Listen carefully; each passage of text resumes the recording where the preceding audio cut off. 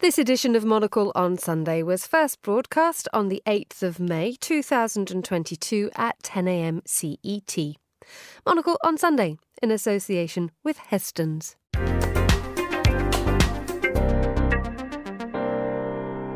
John Lee has been named the new leader of Hong Kong. A closed voting process took place in which he was the sole candidate.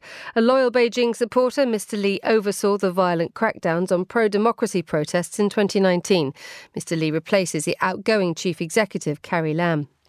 The final citizens to be evacuated from the besieged Azovstal steelworks in Mariupol have now left. The elderly, women and children have been taken to safety, although it's not clear where. Ukrainian forces are still battling to keep control of the plant, the last part of the city not under Russian control. The former Brazilian leader Luiz Inácio Lula da Silva has launched his re-election campaign. He's called on Brazilians to support him in defending the country's democracy from the far-right president Jair Bolsonaro. Lula led the country for 7 years from 2003, but was later convicted of corruption and jailed before having the judgment overturned last year. And more than 500 kilos of cocaine have been found in a shipment of coffee beans delivered to a Nespresso plant in Switzerland. Workers at the plant in Fribourg alerted authorities to a mysterious white powder found in sacks of coffee beans. Staff at the coffee capsule maker owned by Nestlé found an undetermined white substance when they unloaded the freshly delivered sacks of coffee. And those are the headlines on Monocle 24. Now, I'm delighted to say it's time to cross to Tokyo, where we can join our editorial director, Tyler Brûlé, for a very special edition of Monocle on Sunday. Konnichiwa, Tyler. Konnichiwa, Emma. Good morning. A very good morning, a very good afternoon to you. Are you fired up on beautiful Japanese coffee, ready for an hour of fun? Everyone is speeding here. Before we went into the studio, we were just around the corner, so everyone is absolutely raring to go. We have a slightly breezy Sunday early evening here in Tokyo, but it was a glorious day. Temperatures dropping a little bit, but it's been an absolute delight. I'm 24 hours into it, my return moment. There's a tone in your voice that suggests that you're rather happy to be there. Is that right? Yeah, I think you could say that. And we'll, of course, be recapping many things, not just over the last 24 hours, but the last 26 months, Emma. Can you believe it? That was the last time I was here. Well, we look forward to it. I'll be back in a little while, but let's find out more from your tiny studio in Tokyo. Indeed. Monocle on Sunday starts right now.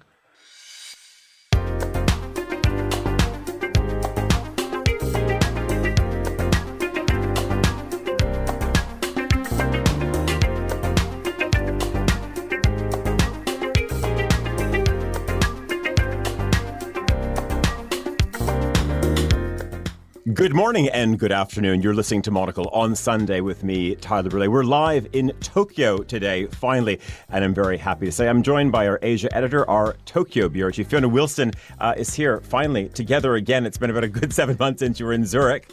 Tell us what's going on. We have a lot to explore over the next hour. We do. Great to be in the same room for once. So much to discuss: tourism, work-life balance, and very interested to hear your take on what's changed in the last 2 years. Yeah, there's going to be a lot on that because I've been doing a real deep dive already this morning. We're also going to be joined by Melanie Brock, a bit of a political and economic advisor, and also Masayuki Kinoshita of Trunk Hotels. And we're going to be crossing over to London, of course, to hear from our editor-in-chief, Andrew Tuck. It's the 8th of May, 2022, live from Tokyo.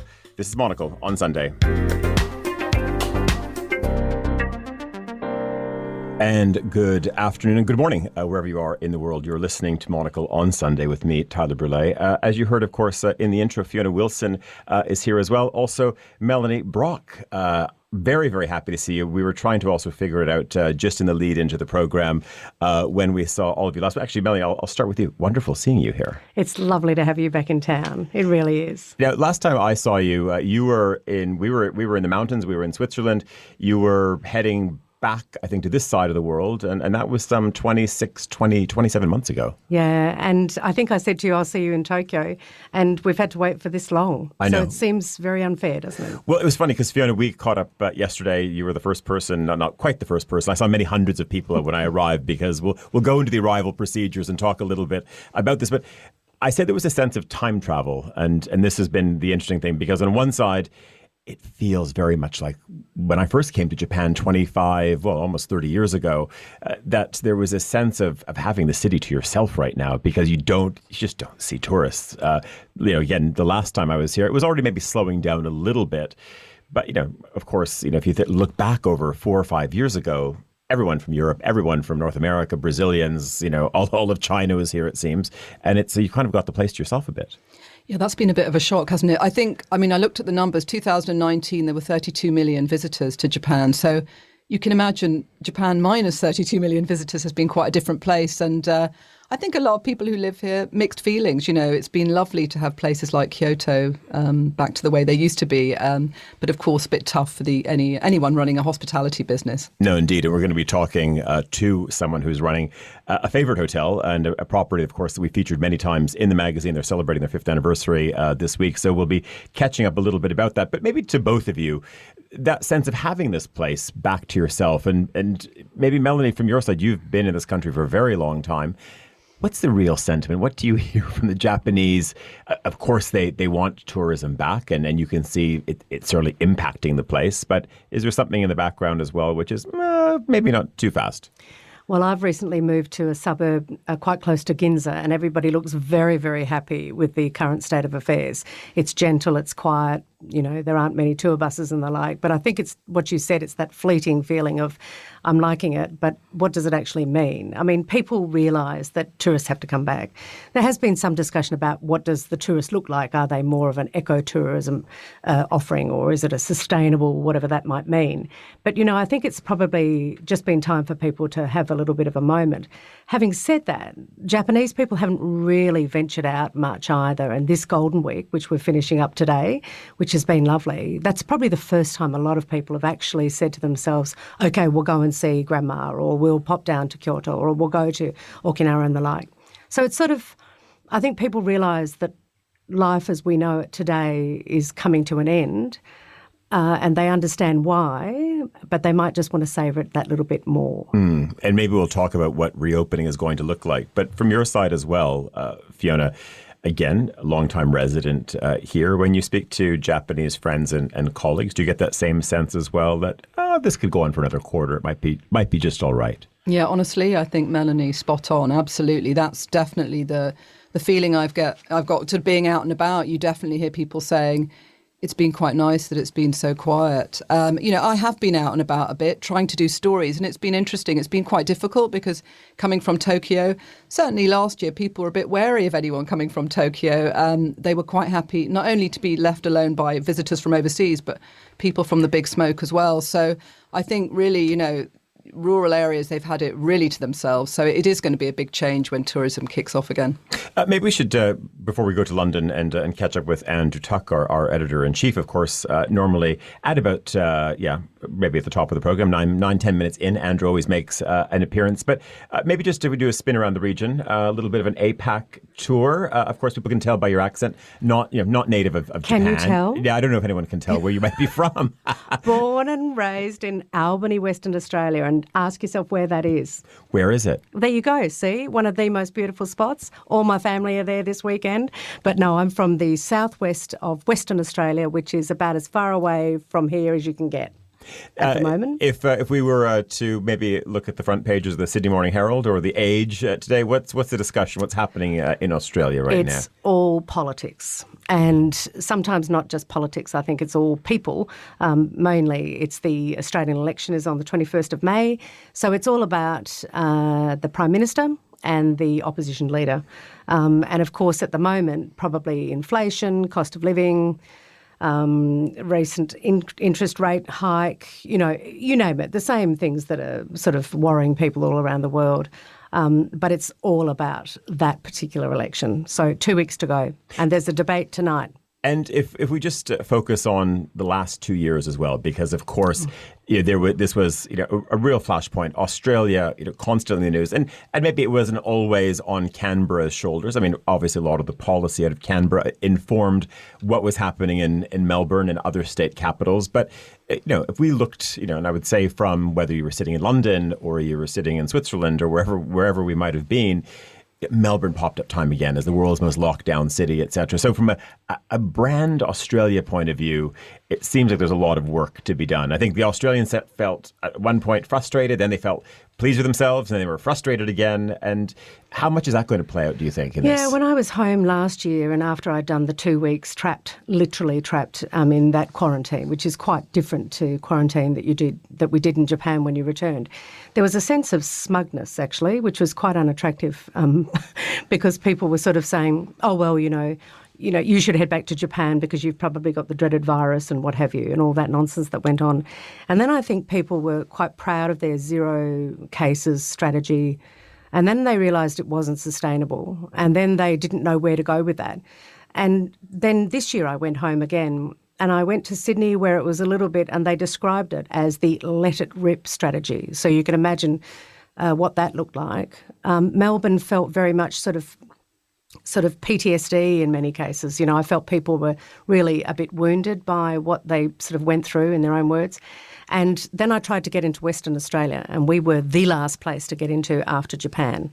And I arrived to go to my parents' 60th wedding anniversary, which of course we missed, a delayed and belated version. And I think I counted 11 police at the airport when you arrive.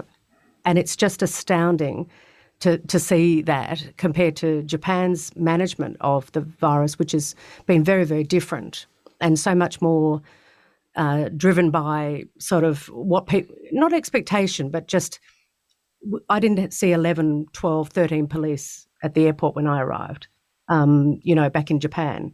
So Australia was very much enforcement, fines.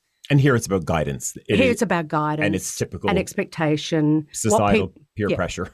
Peer pressure, what people think of you. Even the mask issue, they constantly talking on the telly about, well, how many of you would give up masks if you could? Oh, well, 80% say no because next door lady is still wearing one. Exactly. So I shouldn't be the first to go.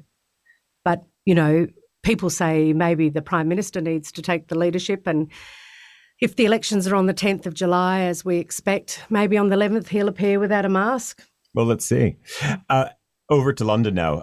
Andrew Tuck is there, our editor-in-chief. Andrew, you've heard what's happening in Australia and a little flavour of Japan this morning. But how are things in London? All good, and it's fascinating listening to it. I think here in Europe, we thought we had long COVID when it took like 18 months to get people back out to work. And do you see one or two people now wearing a mask? And I think the trouble is that when you've gone, as Japan has gone, and many Asian countries have languished so long under these conditions, that the way back is just difficult. And it's great that countries are proud that they don't have any tourists and they're not making any revenue and the hotels are empty.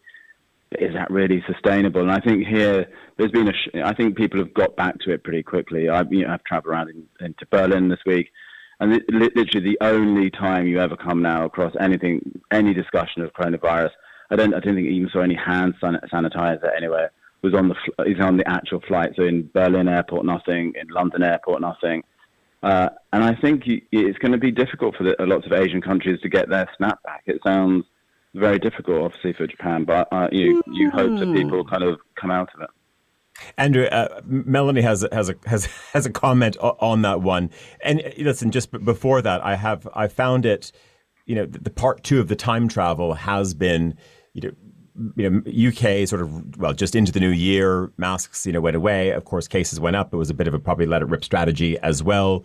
And then we saw this, same in Switzerland. It was a couple of weeks later, 2 weeks later, the same thing. So that's been, I think, the strange thing in this connected world. Then you come to a leading economy and it is quite out of step. And I believe there is something psychological. Something happens when that mask goes away. And the one thing that I thought, which is strange, and it's like, and it's part of the traditional, everyone and gathered in this little studio where we are as well, is that late night moment of just going to Tsutaya in Daikanyama at 1 o'clock in the morning. And Andrew, it was closed at 10. And I found the streets worryingly empty still. So I think you absolutely have a point there, because the city is known for its nighttime economy. But I guess when things snap back, they snap back. But Melanie, what's your take? Well, hello, Andrew. How are you? It's nice to hear your voice too. Good to hear your voice too. Now, I'm going to take issue with your use of the word languishing. because I'm not so sure that it's languishing. I agree with Tyler's view that it's previously 1 p.m., 1 a.m. closure is now maybe 10. Some restaurants are closing earlier or even seating people at, nanny time type of thing. But I think, in some cases it's because it's actually indicating a bigger shift that people, are happy to be home. They're not being forced to go for company drinks and the like. They're allowed to leave. They can go home. And there's more people working from home, which is giving them flexibility to do care and all sorts of different things. And I also think that the lockdowns that we haven't had, because obviously under the Constitution, Japan could not be locked down, it's been sort of a shallow, sort of like gentle, undulating sort of restriction and then guidance and then view. We haven't had the lockdowns or the enforcement. And so I think coming out will actually be easier because we haven't gone into it so deeply. So I have every hope. The regional areas of Japan need tourism to get going again, as you know. But I think you'll find that it's a bit more than the masks. But what will it take, though? Because I know I was just going to, well, maybe you're going to ask the same question, but I sort of, of course, surveyed the streets and went up to, I was up in Karuizawa this morning, and we'll come back to that little trip maybe a little bit later. But just everything I was looking at, I was wondering, what will it take? Are you going to need the PM, Fiona? Will there have to still be a sign? And as Melanie's saying, of course, it's all been guidance-based. But what will that signal be to get everyone to rally? Because obviously, if Mrs. Watanabe still has her mask on next door, and likewise, with the Umeda family on the other side, what happens? Yeah, I think you're right. And I think Melanie mentioned this earlier. Maybe it's going to take the Prime Minister to do something like that. And I think that's true that, it's so important here not to upset people and just to really try and get along with everyone. And I think already there's a discussion about removing masks. That's always the prelude to something actually happening here. So I don't think you're going to have a day when they suddenly say no masks from today. It won't be like that. It'll be like everything that's happened here. They'll start flying a kite, putting an idea out there. And they're already saying, hey, if you go for a walk in the park, maybe you don't need to wear your mask. So already it's in the air, that discussion. And I think that's how it'll go. It will gradually, we'll see fewer people in masks outside, and then, it'll move to inside as well, I think. Andrew, do you think Japan and maybe, of course, some of the other aligned nations on this side of the world are missing a trick, though? Should there be someone who jumps out first and says, we're going to go and seize this? And we've seen, it's been a bit halting in Singapore, but Singapore is trying. It's still not that straightforward or easy. But do you think if you were a policy advisor that you would say, look, someone needs to really just go for it? Well, not just particularly Japan, but we spoke to James in Hong Kong this week, where he said they've now decided that the big change this week is that when you go running, you might not have to wear a mask. And I think in lots of these places, we saw it in Europe. It's like when you become closed down for like years, you begin to change your behavior. As Melanie says, it almost becomes difficult to think about going back to old patterns, and you forget why it was great to be connected and to go over the horizon and to travel and meet people and go to the office, because you become very, very secure. Everyone did it in Europe. It's the same. It's the same situation. And I think it's partly best practice. The World Health Organization numbers came out this week, and you looked at a country like Sweden, and it turns out that they've done incredibly well. That despite no lockdowns, no mask mandates, keeping going to work, keeping all of their businesses going, they have excess death rates far less than most other European countries. And certainly the UK, they did better than the UK. So I think this notion that you lock things down for so long that people do feel secure, they feel very safe. Not as Melanie says, that becoming carers and not going to the office and things. But again, for many Asian countries, especially we know it's true for Japan, and Melanie will know more about this than me and Fiona. But in the past when we've been in Japan, people have said to us, look, one of the problems here is, it's so safe, Japan. It's so secure in every sense that Japanese people don't really see a need to go abroad, to travel, to study in other countries. I wonder what that's going to be like now. Is that going to be the same times 10? And look, we work for a magazine that believes in connectivity, that believes in going to see other cultures and places and people and seeing best practice around the world. And I think sometimes lots of places have become very insular over the last 2 years. And I think it's a good point. So, Melanie, you've got two boys, and I wonder, and of course, Andrew raised the point. There was a time when we launched this magazine 15 years ago where there were a lot of Japanese in London, and they were graphic designers, and they were coming out of fashion school, and they were doing various things digital, but the Japanese were out of the world, and we've seen this evaporation of a talent pool over the last decade and a half. And do you see that sense now of young graduates, thinking, yeah, I'm going to go and make a go of it in New York or Los Angeles, or try to get a visa to go into the UK? The whole notion that, that pre-pandemic, we were seeing those numbers coming down, as you say. It's definitely been over the last decade. But I don't think, mum and dad have said to themselves, oh, let's pay for a degree for my son to sit in a room and to do his degree, online. I think that's just absolutely, that's probably pushed people back into thinking that they would wait perhaps to do their degrees, or they'd go to places where they can actually participate. But the whole idea of travel at the moment, overseas at least, is so far and foreign to a lot of people's minds. I think that'll probably shift. But I think potentially, and this is where you need patience of Job or whoever it was that had a lot of patience, things move in Japan, as you know, and they change, but they do take some time. And potentially the flexibility that we're seeing in workplace sort of, management and style, and people aren't staying at home as much as they potentially are in the UK or in Australia, for example. You can't get people back into the office. But you were saying before as well, you were just outrageous. in Sydney saying they don't even know if they're going to come back from the holidays and reopen the shops. No, people are saying, oh, we've mandated 3-day a week. And I heard some people in the coffee shop as I was waiting to meet this CEO, and they were saying, I'm not going to do that. If he makes us do that, I'm going to leave. And sure they do, because they can find jobs anywhere they like at the moment, given the availability of work.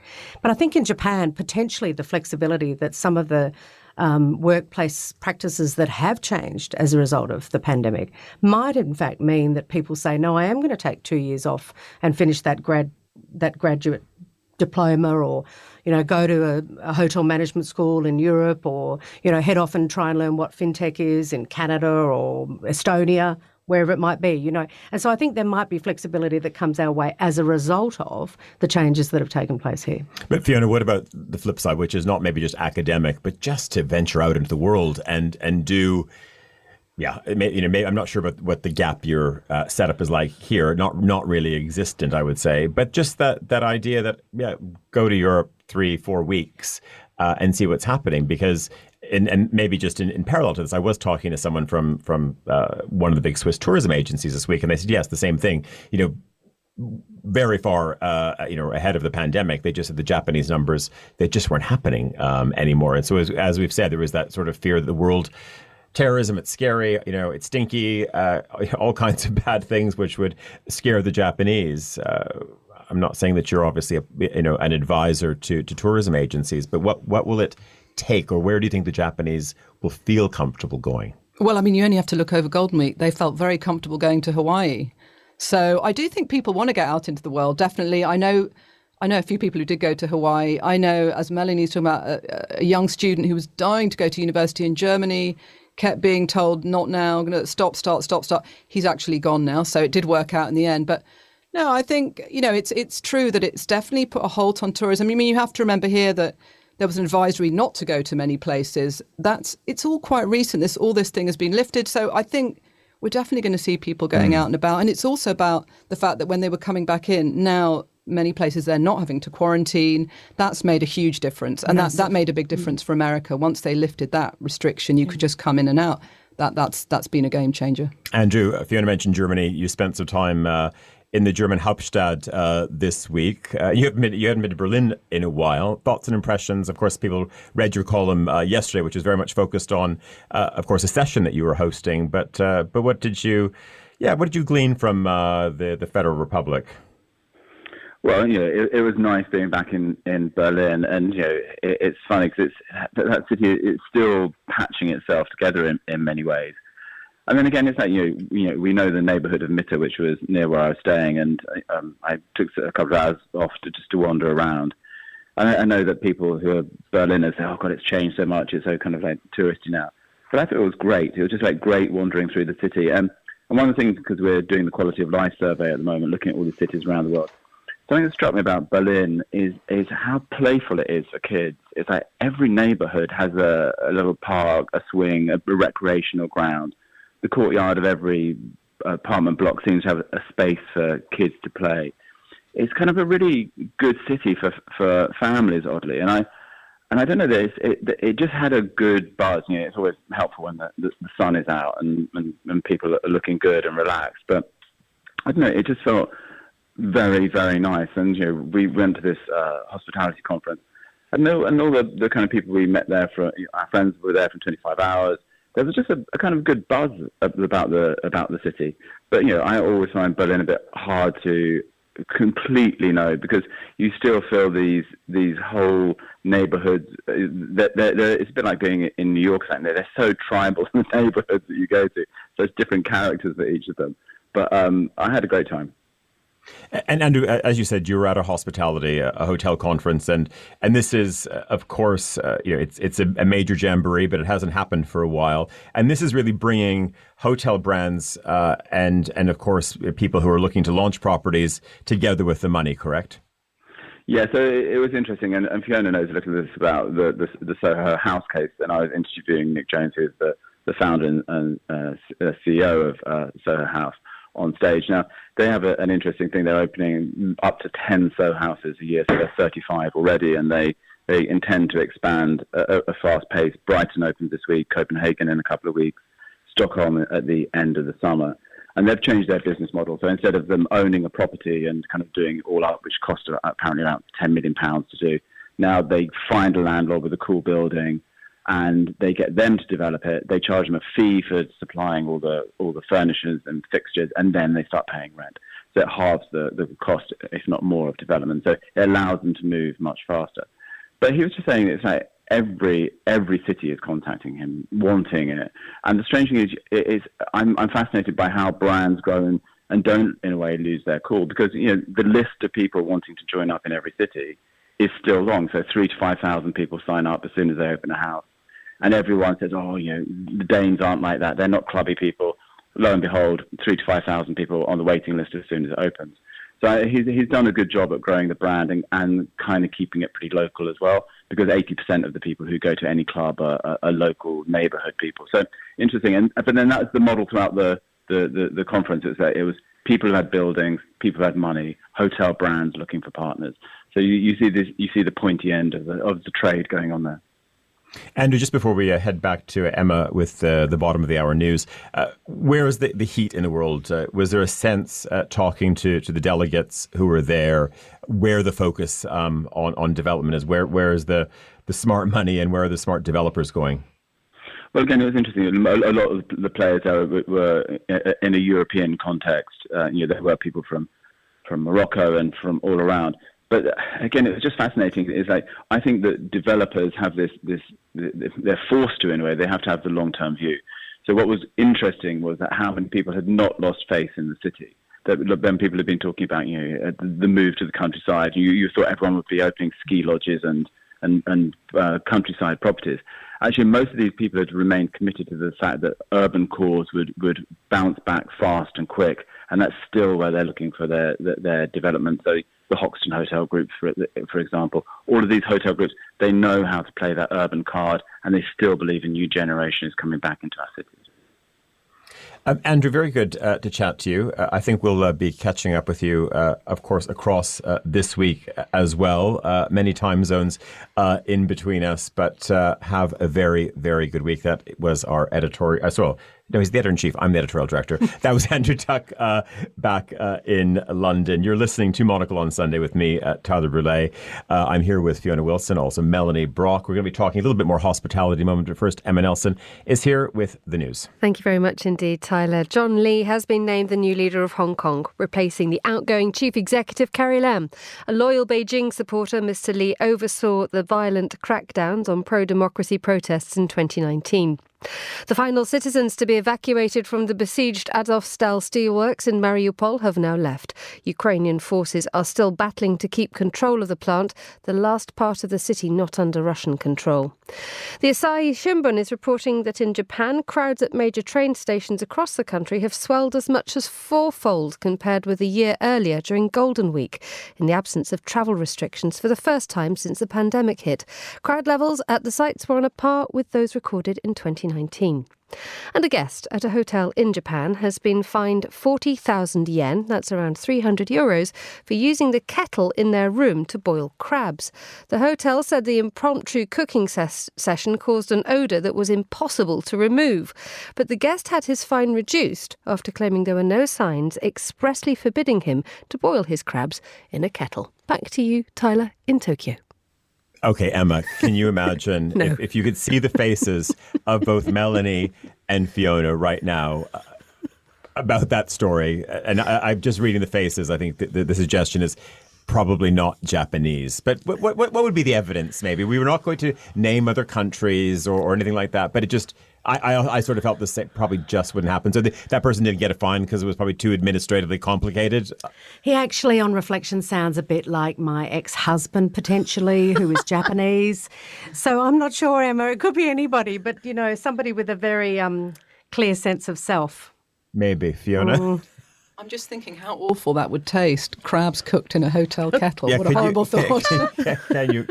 Can you imagine? I was Emma. I was up in the mountains. So this morning. So I should just say that I was chatting to Fiona yesterday, and we had a nice. We had not just one glass of rosé, a couple of glasses. Well, first the wine came out, and you sort of forget about how they pour wine in Japan. In a very very, very nice little joint around the corner from our bureau. But I was like, what are these thimbles that they brought out? Wine was lovely, but anyway, bought it later. And we were talking about, all kinds of things. And then I just thought, I have to get back into my groove here. So this morning, late last night, I jumped. I said to the front desk that I want to jump on the train. I'd love to go up to Karuizawa, which you could sort of say is, I know it's a little bit. I mean, so one thing, it's super close. I mean, you're an hour and 20 minutes by Shinkansen to get there, but you could say is it like a Vermont? Is it like going up to, maybe the Catskills as well? It's got that kind of feeling. It feels like it could be a sort of Stade if you were in Switzerland, but it's much closer in a way than it would be to Geneva or Zurich. So, and that's been kind of fascinating because one of the interesting things, Emma, is that we're just off the back of Golden Week, so it was still quite busy up there. But it was interesting also talking to a hotelier as well, because they said, this is the time as well that, of course, the monkeys also start to visit a little bit more. And so I was just thinking about maybe, I know we like to talk about goats. We always have a goat story or two, but maybe we could be looking for good monkey stories out of Japan as well. But I mean, Melanie, there must be enough good monkey story sources for Emma, probably, no? What about some deer stories? The land I bought to build my house on in Yatsugatake seems to have a lot of deer. Does that help? Bambi? Bambi monkeys. Bambi on a plate or Well, that's what it will be, because as part of your house, you then get the license to shoot them. That's the right that you get when you buy the land. So I'll have to learn to take care of Bambi. Well, it sounds... But I don't see any monkeys. Give Bambi a flak jacket. You don't have any monkeys where you are. I don't have any monkeys, no. But are they a problem? Are monkeys? I mean, of course, obviously, we're all familiar with the monkeys hanging out in the onsen, in the hot springs, etc. Which I often sort of think, like, does anyone? It looks very cute, but I mean, I would imagine, a monkey. I think it smells. Well, I was going to say a monkey. I mean, you think about sort of, the boiling crab is like sort of like, monkey bits. I've done that trip to the monkey onsen. I have, and the most terrifying thing is there are signs everywhere saying "Don't look them in the eye." So you're like, there are hundreds of them. So there are signs that don't look at them. Yeah, don't let them catch your eye. Well, so you're sort of looking at the ground but wanting to look at them at the same time. And what happens if you stare? Well, I mean, I wasn't going to try and find out, but yeah, I think they're wild animals, and Yeah, you do see monkeys around in these hot spring resorts, and imagine it's been quite quiet for them as well. So they'll be looking for some action about now. So. Yeah, they're probably not a lot in the way of handouts. Anyway, Emma, that's just maybe another part of the wild kingdom that we can add to our news list. It's on the list. I have looked for Japan. I've googled Japan monkey, and there's only one thing about a monkey queen called Yake, the 9-year-old macaque. That's right. Now, right, okay, I'm going to hand this straight back to you because so tell us about her. Well, she's this monkey is the boss. Yeah, this is the reigning boss monkey, and I don't know like anything about the breed or whatever it is, but this monkey is in charge. So it's the matriarch of monkeys, Tyler. Okay, well we'll have to. It's a bossy Mrs. Watanabe potentially, or I don't know. We'll have to leave it there. Emma, we're going to go away for a short break. I'm sure we'll catch you after the news. When we come back, we're going to be talking a little bit more about hospitality. In the meantime, you're listening to Monocle on Sunday.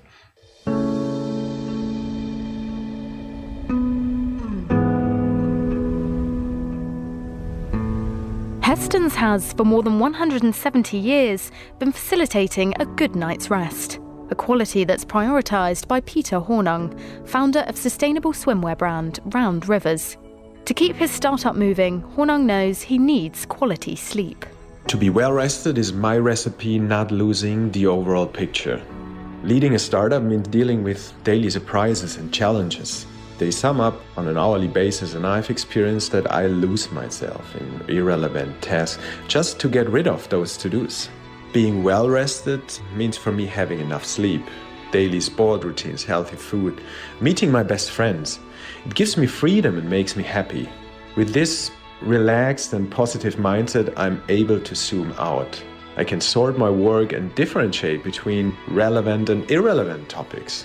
I start seeing the bigger picture again and know exactly which topics are essential for developing my business.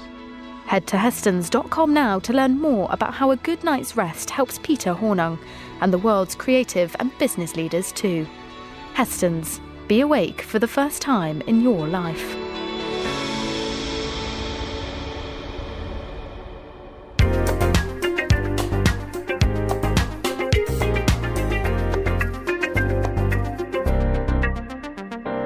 You're back with Monocle on Sunday with me, Tyler Brilley. We're live in Tokyo today. It's just gone 17:37 here in Japan. 10:37 if you are listening on the continent, and 9:37 in London. Fiona, just before we move on to other topics. There was, of course, news this week, and as we were saying, and even before we came on air, talk about, of course, this country opening up. I was able to come in, like many others, on a very packed flight. So country is open for business right now, and there is obviously discussion that there'll be a next wave, not officially announced yet, but this sort of things are being teased a little bit, and it's, again, something sort of nicely leaked or positioned that they'll open the country probably to tour groups. This is what we're hearing at the moment. Now, does this seem a bit strange to you, or does it make sense on one side? Because if I think when we were going into this, Japan was really focused on premium tourism. They wanted to, the whole, notion of what future of travel is going to be. They didn't want any more low end. They didn't want any more cheap package tours. It was this focus, of course, run up to the Olympics as well, 5-star hotels, and certainly sort of raising the game in terms of resorts. And we saw a lot of properties open around that. So a bit of a disconnect when they say first round should be tour groups. Yeah, I don't think it's that surprising. I think it would have been difficult for Fumio Kishida, the Prime Minister, to say, we're opening it to these particular countries, or it's quite awkward to do that. And I think the thing about tour groups is it's a bit more manageable. They can keep an eye on the numbers, where they're going. And it's all about just seeing what is, partly what's going to be the reaction in terms of infection numbers. Is it going to make a big difference once you start bringing tourists back into Japan? So I think it's a sort of manageable way of doing it. I mean, they're not saying what kind of tour groups. I mean, there are premium tour groups as well. So it doesn't necessarily mean, massive groups of people who won't spend any money. I think it's more about, we know exactly who these people are, where they come from. We can monitor a bit more easily. That would be my guess, yeah. Maybe it's a perfect transition to introduce our next guest. Masayuki Kinoshita is the Chief Creative Officer at Trunk Hotels, a well, I guess on one side, a bit of a brand name within the neighborhood, within Tokyo as well. Two properties, Trunk House has also opened. And Fiona, we're going to also have another Trunk literally. I mean, I think our office will be in the shadow of the new hotel when it opens. But Masayuki, very, very good to see you. Welcome. Hi, Tyler. Thank you for having me in the program. It's nice to see you. Good to see you. Listen, so much of our discussion has been about the hotel industry, where things are. So on one side, yeah, as you probably have heard, the sense that maybe the Japanese enjoy this moment where the cities, the streets of Ginza are not overrun with tourists, etc. You have to keep hotel rooms full. And I think you very much pitch the hotel not just at a domestic market, but also bringing in international travelers as well. Are you ready? Are you raring to go? Yeah, for past 26 months, it has been very tough. It was terrible. But we're a small boutique hotel, so we're not as bad as the hotel with the 150 rooms, 300 rooms. So it was okay, but our main source of revenues comes from weddings. So which was really bad. But fortunately, the government didn't put restriction on weddings that much, as much as the restaurants. So that was a good thing. So we were able to have weddings, but the number of the attendees have got less than it used to be before. But overall it was tough. Yeah. I mean, that's an interesting point. So of course, Fiona, I mean, you will know because, and Melanie was making the point a little bit earlier that there was guidance and there couldn't be legislation. But of course, we've had 2 years of many countries around the world. No proper funerals, no proper weddings, no nothing. So it's interesting to hear that weddings were allowed to go ahead. So is that a little bit this maybe sort of spongier layer where there was room to, I guess sort of take your own decision as to what would be appropriate? Yeah, I think that's absolutely true. I mean, there were some restrictions, but I mean, we're talking about baseball games where the cap was still pretty high. But no, I mean, I heard lots of people talking about weddings, and in a way, it's quite interesting that style of wedding is maybe shifting a bit, as well as we've been talking about the style, the way people are working. Perhaps Masa can say a bit more about that. Yeah, so obviously, definitely the number of attendees are getting smaller and smaller, which is a big problem for us. And also, outside weddings, like if you go to like a mountain resort or by the sea, I think those are getting very popular as well, rather than the big weddings in the hotel banquet rooms. Yeah, and so it's as Fiona mentioned, I think it's changing. Yeah. So and one more thing I want to point out during the COVID, government actually did put restriction on for a couple months that we were not allowed to serve alcohol in weddings. So we were like, oh no, not great for the margin. No, it's not. Yeah, but there are, we were really fortunate and really, thanks to the guests, but they actually held the weddings without alcohol, and they seem very happy. So just maybe rewind. Many readers and listeners as well will be, of course, familiar with the brand, and of course we've done some nice events with you, and I can really sort of think back to a very nice Christmas party that we had in 2019, which is great that we actually used the chapel, but we sort of turned into a bit of a Christmas. That was the last time we were in Tokyo. Right? No, I snuck in once after that as well. But yeah, that was probably the last sort of big event that we did. But you have an event this week. It's going to be 5 years for the property. So tell me, if we go back 5 years and just tell us a little bit about the Trunk brand, because as I said, you've got a new property which is coming as well. Where do you see yourself in the market, and do you think you have a unique opportunity, or are you going to change the pitch when Japan properly reopens to everyone again? Are you shifting your strategy a little bit? Yes, we are definitely. We want to be the pioneer of the boutique hotels in Japan. It has always been, the leaders has always been the domestic Japanese, very traditional hotels or the international operators. So, made in Japan, it's I think it'd be a brand, so it'd be a good brand. So, we would like to be open boutique hotels, many of them. And then, also, we're actually, our plan was to master lease, so the property. So we were actually owning the hotels. But in order to hedge the risk, so we're going to change that to more like a management model. Yeah. So, yeah. And we will have a financial sponsor, so that, so we can quickly develop the hotels without taking much risk. Okay, so there's one in the pipeline, which is going to be, as I said, just around the corner in Tomigaya. Mm-hmm. That opens in 23. When's that coming out? Yeah, next year, 23, August or September. Okay, so that's, I mean, this is going to be very difficult for me because, you and I go back to, of course, the older, bigger group that you worked at, and I'm rather sort of stuck in room 4701 at the Park Hyatt. But the thing is, this is going to be, Fiona, what is it? It's literally it's 7 steps from your desk where the new property is. Absolutely. I mean, we will be regulars. I've already checked out the F&B arrangements. I like the look of it, and great architecture as well. Very interested in the architecture, and it's got a nice kind of the wooden furniture, and it's right by Yoyogi Park, so it's a great spot. And did you find there was a gap in that stretch of Tomigaya? Because obviously the area is certainly booming, but there aren't that many properties around there. I mean, you've got Shibuya around the corner, but even still, it's a bit of a dead zone there, isn't it, for hotels? Oh, yeah. I mean, it's a great location right in front of the Yoyogi Park, but there are no hotels. So, there should be one. So, yeah, there you go. Now, just tell us, as you said, you've got obviously looking at more of a management model.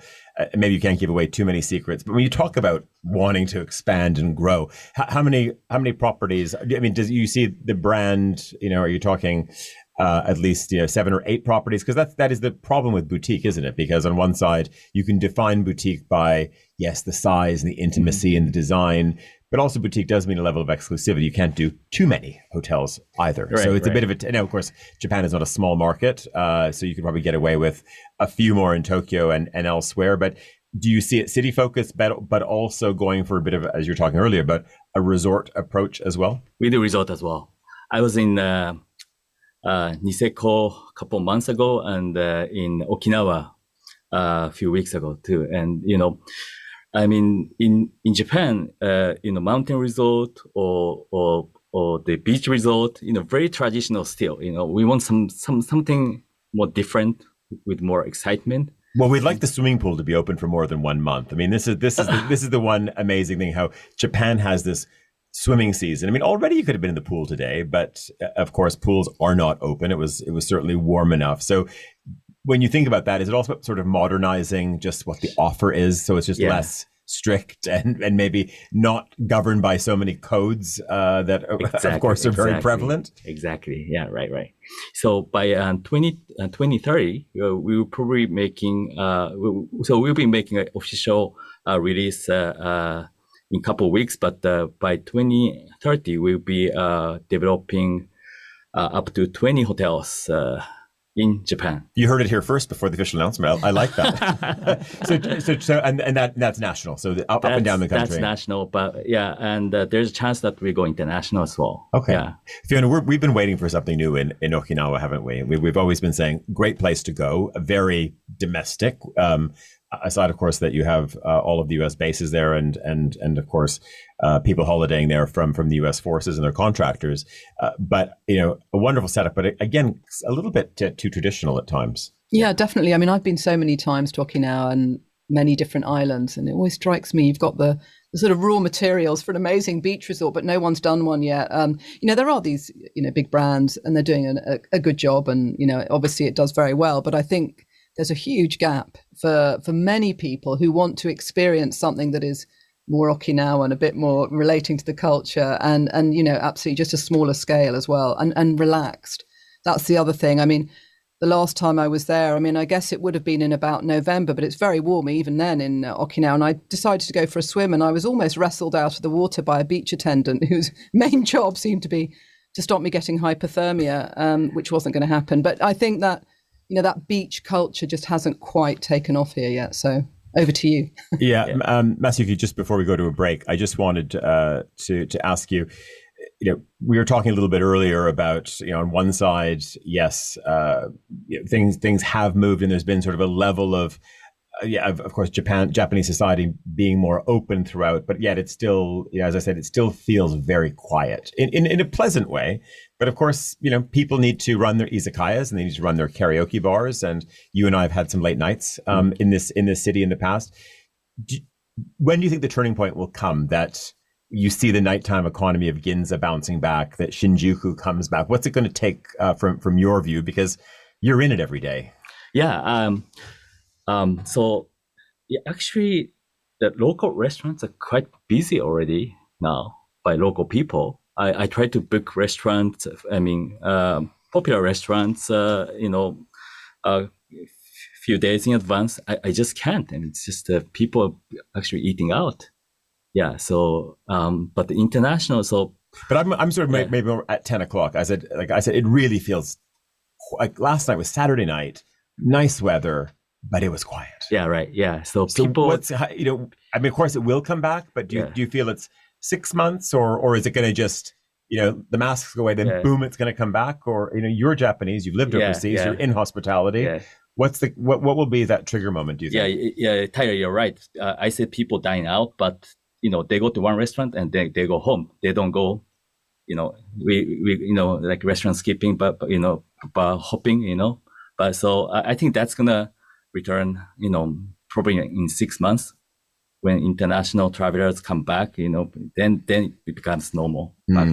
Back to normal, yeah. Okay, well, we hope 6 months, if not sooner. And I'm going to try to sort of push it forward this week. I mean, listen, you've got a party on Friday night, so maybe this can be the starting point. Maybe we can see what happens, after the trunk party. Looking forward to it. Yeah, very, very good. Well, listen, good luck, of course, with the new projects. But Masayuki Kinoshita, Chief Creative Officer of Trunk Hotels, thanks for joining us. You're listening to Monocle on Sunday. We're going to go away for a very short break, and we'll catch up right after this.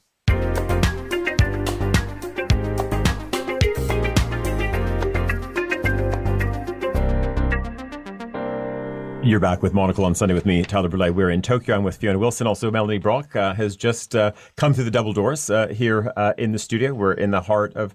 I guess this is Jingumae. It's Harajuku borders. More Jingumae, Fiona? I mean, the address is Jingumae. Yeah. I think anyone who knows it, Harajuku, I think, for people who don't know Tokyo so well. So listeners, if you know where the big United Arrows is, then we're just up the corner from there. And that's what the really interesting thing about is just really being out there in the last 24 hours, just trying to have a bit of a reset, just trying to remember all of these things. Oh God, I remember that store and I've got to go here. And so it's... What did you want to have to eat? What was the first thing you wanted to have? Well, I went to a restaurant last night, and it's a restaurant I've chosen not to name. I've never put in a column, and it's a great little Italian. I'm not going to. I won't say because I don't want it to be overrun. And it actually, as Masayuki was saying, it was packed last night. It was absolutely packed. You know the place, Fiona. You know the place as well. So it was great to go there, and I always like a little bit of Italian. I will say where we are going tonight because I have been waiting. It tends to be a bit of a Tyler Melanie moment, but Appia Alta, which is a wonderful, wonderful place in Nishiazabu, and but it's so Japanese, isn't it? In many ways, it couldn't be more Italian on one side, but you have all of these waiters in their grey jackets and their bow ties. With the trolleys. With the best lineup of trolleys of fish and meats and pastas and everything. And from all over Japan. Yeah, no, it's great. We always have to interrogate where the fish came from. But also the interesting people there, Tyler. Yes, yeah. I mean, Fiona, it is kind of remarkable. That's the one thing. When you go to many cities in the world as well, but you find these particular restaurants, but, and of course, I don't know who any of these people are, but... They're always interesting, a chanteuse, who was big and a chart topper in Japan in the 60s. And then someone else is a king of maybe the Japanese nightlife underworld. And then there's always just very interesting gentlemen with gorgeous women. Very, very well dressed. Gorgeous, lovely bags. Yeah, you want to know the stories of those people, don't you? You see, it's one of those kind of restaurants. Although at the moment, I find I'm just doing so much people watching. Yeah. But that's it's the one that is one restaurant though as well where you go in where people are sort of up for it in that restaurant too. So you always end up having conversations with other tables, etc. Which oftentimes Doesn't really happen in a lot of restaurants in Japan, but everyone sort of joins in a little bit Yeah, too. there's a bit of a chat. Yeah, because I think everyone's a little bit curious as to what's going on in there. Yeah, they're probably wondering, who are you? Well, You know? could be. I always tell them. Yeah.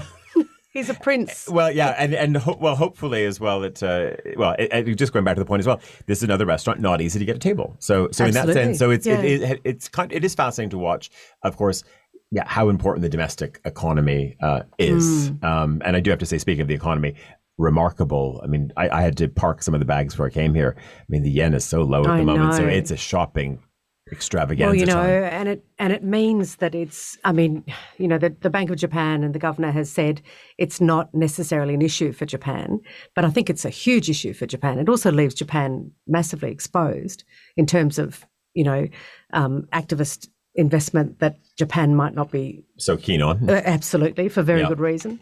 And so more and more, I think people are having to look at what that all means and where they park their cash that they have on their balance sheets. And I was going to say that this is interesting. I mean, a nation of still enormous savings as well. But on one side, this is, we saw, of course, Japanese families, foundations, you think back 30, 40 years, all of the investment that happened overseas. When the Japanese aren't out in the world, they're not really sort of spotting the nice hotels and things, those assets that used to be in Japanese hands. Yeah, I mean, the other thing is, we were talking about travel, but travel has suddenly become much more expensive for Japanese people. So that's another issue. And you're absolutely right. The governor of the Bank of Japan has been saying, no problem, we're an export economy. But actually, there are many other aspects that it is impacting quite heavily. Well, I was going to say as well, that was the remarkable thing, speaking about travel and domestic travel. Last time I was here, you never had planes approaching over the city. So just here we are. In Harajuku, and you've got these double lanes of aircraft approaching, which is a completely new thing to see aircraft on approach of the city. All for the Olympics, the second runway, I think it was. But, I don't know what the load factor is on those flights, but they come in between 3 and 7. It has to do with the winds because it is quite windy today. So I guess they had to sort of spin the runway around, maybe. I mean, spin the approach around, I should say. Yeah, I don't know that they've got to the runway spinning type of situation, but they will, Tyler. They're very innovative.